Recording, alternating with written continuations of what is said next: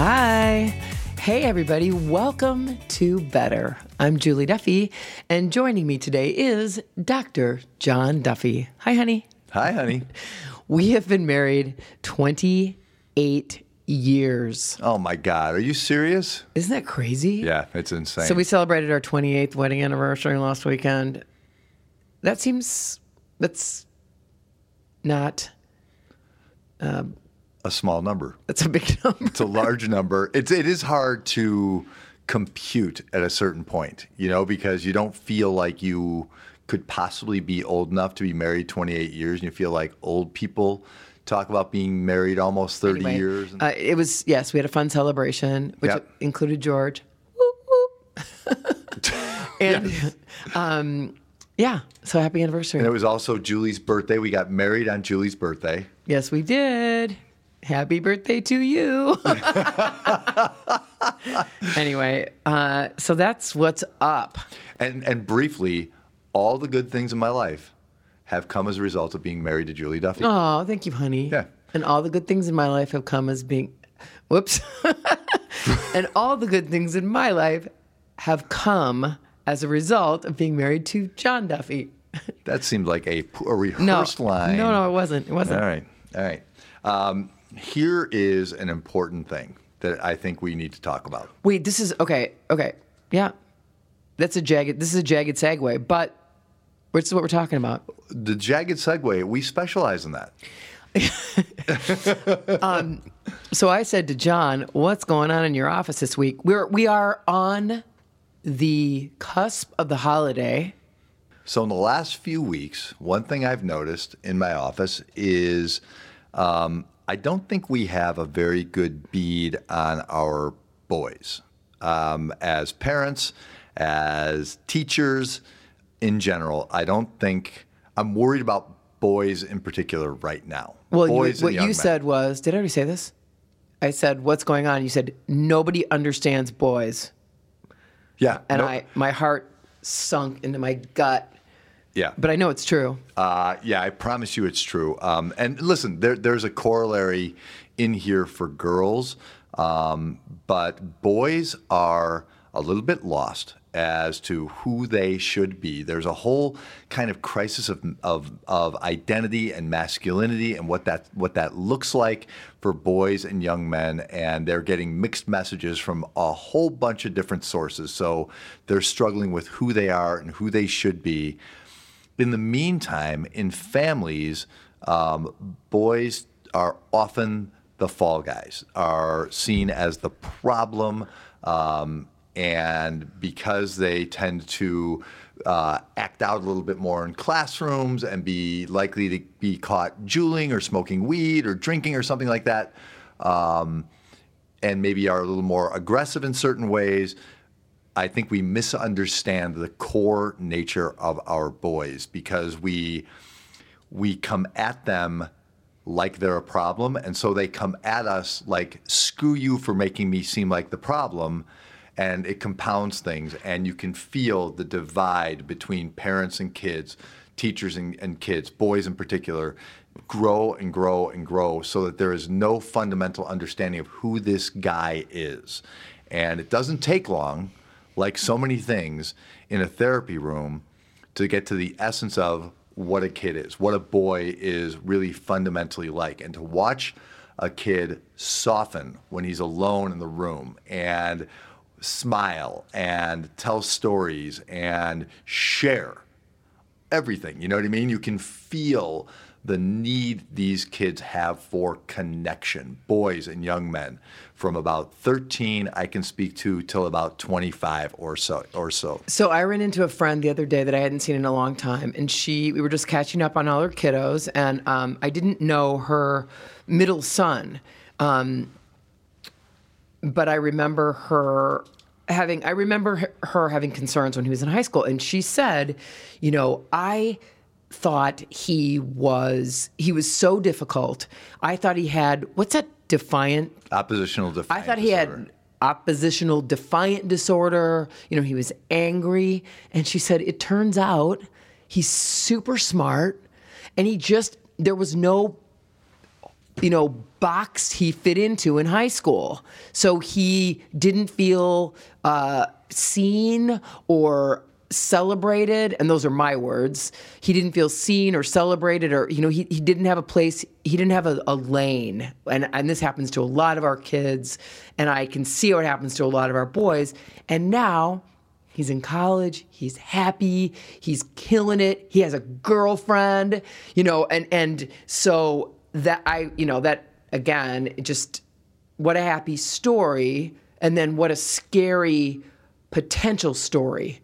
Yes. If he would have stayed in that, in that anger, in that feeling of nobody gets me, and that pretty much nails it, right? Yes. Nobody gets me. Well, if you have a son, and we're going to just stick with boys, and I'm sure this applies to some of our girls. We can talk about boys unapologetically. Unapologetically, if you have a boy who somebody in my field has diagnosed with oppositional defiant disorder, or even ADHD with an emphasis on the H, the hyperactivity, disruptive in the classroom, school refusal.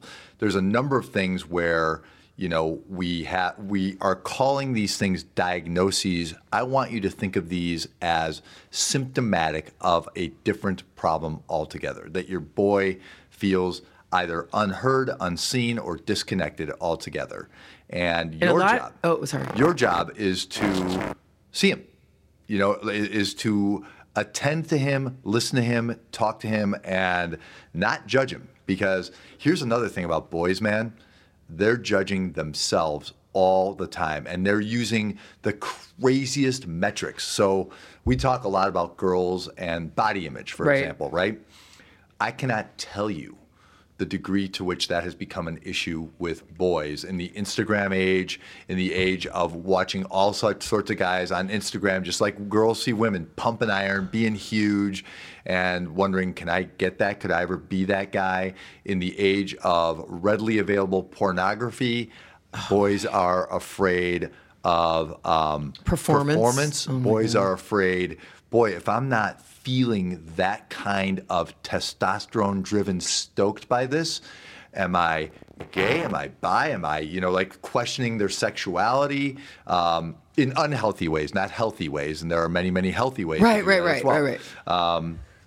So, and there's also in the background this hint now for boys coming of age right now that we're seen as the aggressors. We're seen as potentially hurtful to people. Right. Masculinity is toxic now. I mean, and I know... just for what it is, just for I have testosterone flowing through me, I'm toxic by definition. Right. I'm a weapon. I'm a danger. Yeah. I'm, and there's a lot of shame. Yep. And so it has potential to further shut boys down. Potential, man. It right? almost as a rule does. Yes.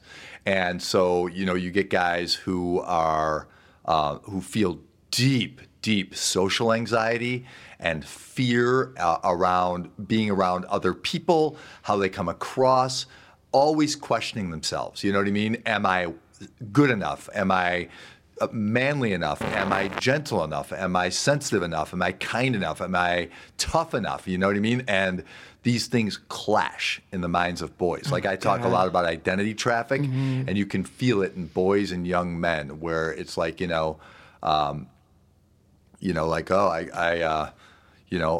been watching porn, and I know I could never do what those guys are doing, and I'm like, yeah, that's made up. This is crap. You're not supposed to be that guy. You're you, and who you are is good enough. But that's so hard to integrate when this is a big part of what's available to you and a big part of what you take in sensory-wise. I remember when you talked to those boys on Steve Harvey, they were 14, right? Every single one of them had had sex. Every single one of them had learned about it from porn. Yep. And they were super matter of fact about it. Oh, and there was shame around not having hooked up, right? At that age.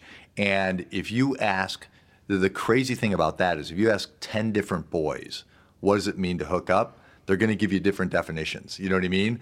And usually they're definitions of convenience. You know what I mean? Like that, like it's just making out because I made out with a girl a couple Right. times. You know, like so I hooked up with this girl at this party last night. That sounds right to guys. You know what I mean? And it probably is not what, I mean, I'm not naive. It's not what they want, but a lot of times that's not what they're looking for either. They're, especially when they're really young, they're looking for some kind of relationship, don't you think?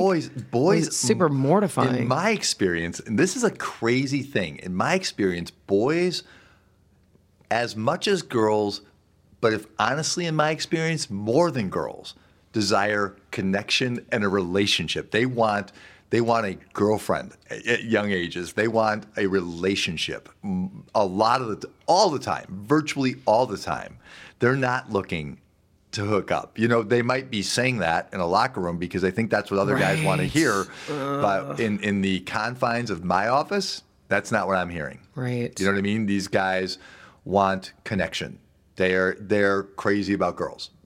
And they want to connect with them and enjoy them and hang out with them. You know what I mean? Like, So a lot of boys do not have the outlet to sort all this out.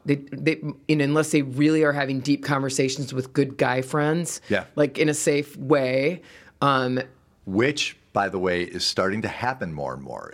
One cool thing I see in groups of guys, even like alpha male athletes will get together and have these deep talks about, you know, like masculinity. What does this mean? You know, like where do we stand politically on some of these issues? You know, like this whole Me Too movement. Where are we on this? You know what I mean? Like, are we somehow counter-victimized by this, or are we perpetrators? Are we part of the problem? We ourselves, even if we've never done anything, you know, Right. like just attitudes, the jokes we make. Kids talk about this. Boys talk about this stuff, so that's a change in the tide that is really cool, is boys are having deeper and deeper talks with each other.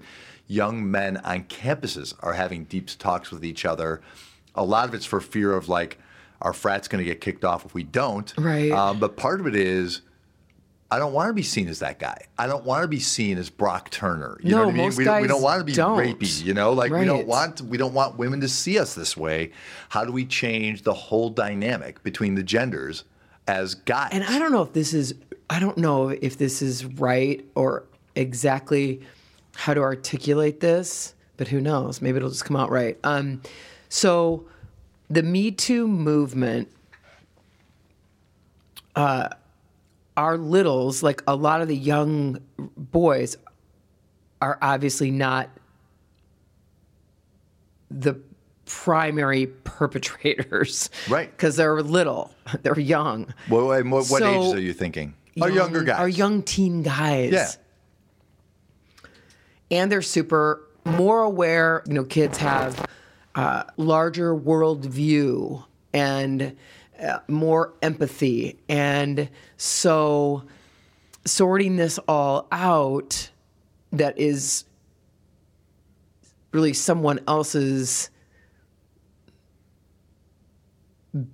bad, someone else's mistake, someone else's doing, you know, it's falling on legacy. them. It's It's a falling legacy on that them. they- And they really, I mean, the good news is they'll likely shift out of it because they want probably nothing to do with it.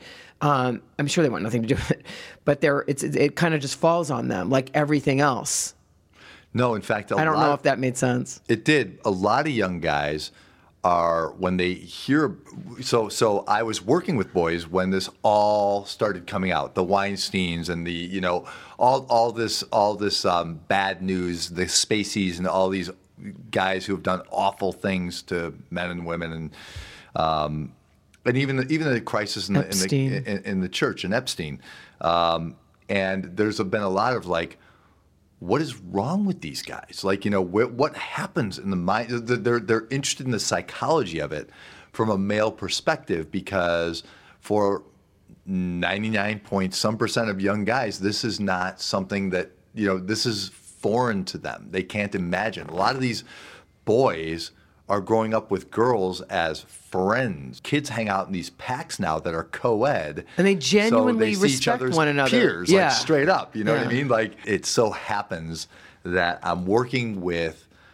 some high-achieving kids in the same class at the same school who, I'm going to be vague here, but you can feel that vying for that spots in the top 10 academically are both boys and girls, and they see each other as peers, kind of like, oh, there's this one girl, man, and she's so much smarter than me, and I'm screwed because I'm never going to be able to get her out of the number 4 spot in order to get in the top 5, you know?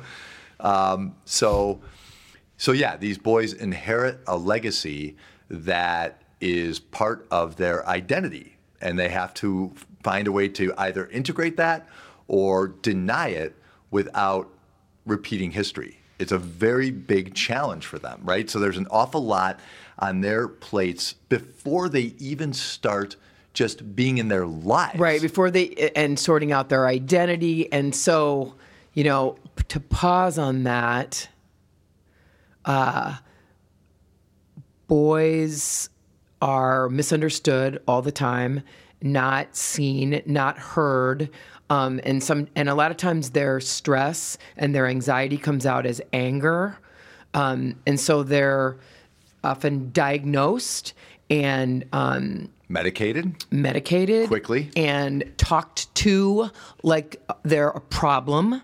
And so they're really, yeah, I'm glad that we're talking about this because Well, there's a little bit of like, if you show emotion as a boy and it reads even remotely as anger, it's kind of like, see, this is what I'm talking about. Yeah. This is your oppositionality coming out. Yeah. And then you mentioned, so John is very rare in the therapy world and is amazing at what he does, and it really connects with kids, and they're able to be who they are and show who they are. But you were working with someone, and you had a conversation with his family therapist. So you talked to someone else who was working with the kid, and you could tell right away.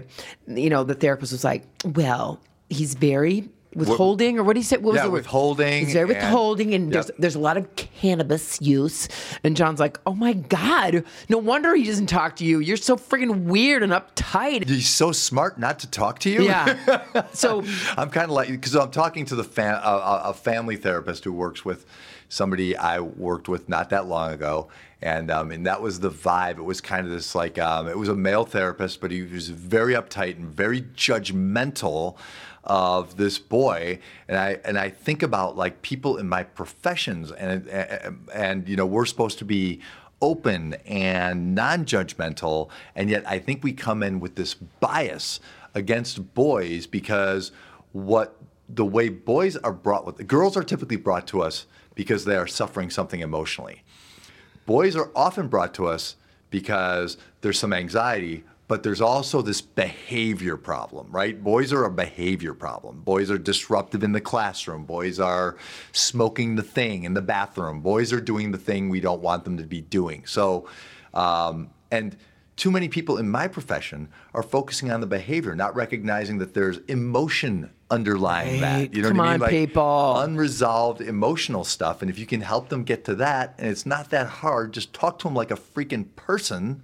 I'm sorry, but I got angry at this guy because I realized, oh, my guy's not in good hands here. You know what I mean? Like, and yeah, then that's not okay. Right. And you know, between, you know, all the kids who don't have an outlet in their house, you know, for their emotions and who can't be seen and be heard. And then you find out that someone who's helping them professionally is, you know, like so freaking clueless. And, you know, there's no way any kid would ever talk to them.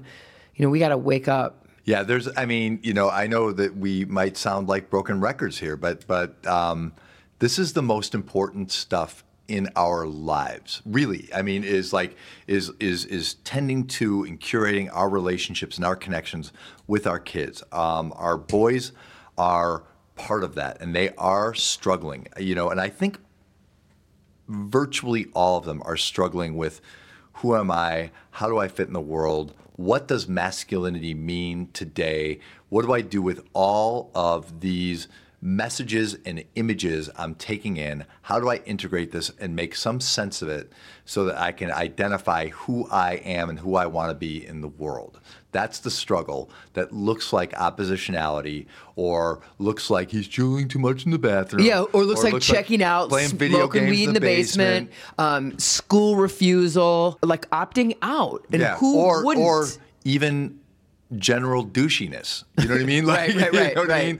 Like, just Default douchiness. Default douchiness, which is, we should make that a diagnostic category. Yeah. I'm going to lobby on the Hill for that. Default douchiness. Yeah. Yeah. No, I get that. Where you Our son lean is into a that. default douche. Yeah. Yeah.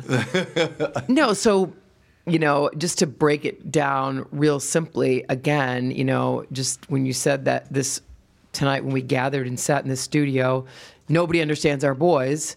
And then you talk about all these boys that you sit in your office with who come to life when their parents leave the room, and then you find out what lights them up, what they're interested in, how funny they are, how, what they're concerned about, what they're scared about. What they care about, what they think about. Yeah, so how deeply they feel what they feel, and creating space for that. I'm just telling you, people say like, well, that's easy for you to say, you're the psychologist, blah, blah, blah. But it's not that hard to create that space. It just isn't. It really is. No, that's easy for you to say because you're the psychologist. People can't say that. People they can't say that. I know, but they can't. Okay, can you write that down for me and have No, that notarized? I'm saying people can't say that anymore. They have to listen to this podcast.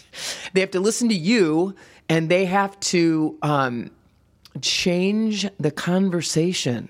Have the conversation. Right, have the conversation. And, sure, if you have to come up with consequences for the behavior or take the thing away, I don't care, I guess. But I wouldn't bother. I don't really care about that. I really care. And I know, blah, blah, blah, people do care about that. Go ahead, read the books. Read somebody else's book. No, read John's book and you'll understand. Okay.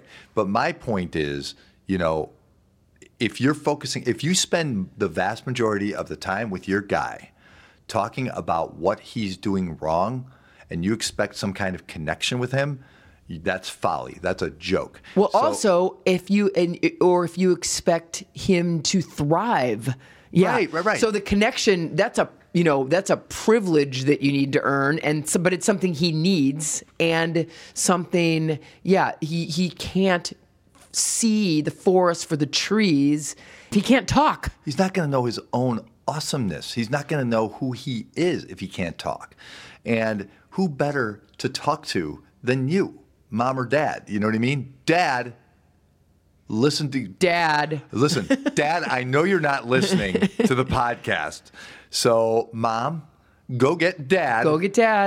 And put these earbuds in his ears right now. Yeah. Dad, listen up, dude. You need to be part of your guy's life, and you need to be part of this discussion. So you're going to have to rewind 24 minutes and 49 seconds to hear the whole thing. But here's the deal, Dad. You cannot just be a disciplinarian. I don't care how you were parented. I don't care how you were raised. I don't care what you think the role of dad is now today.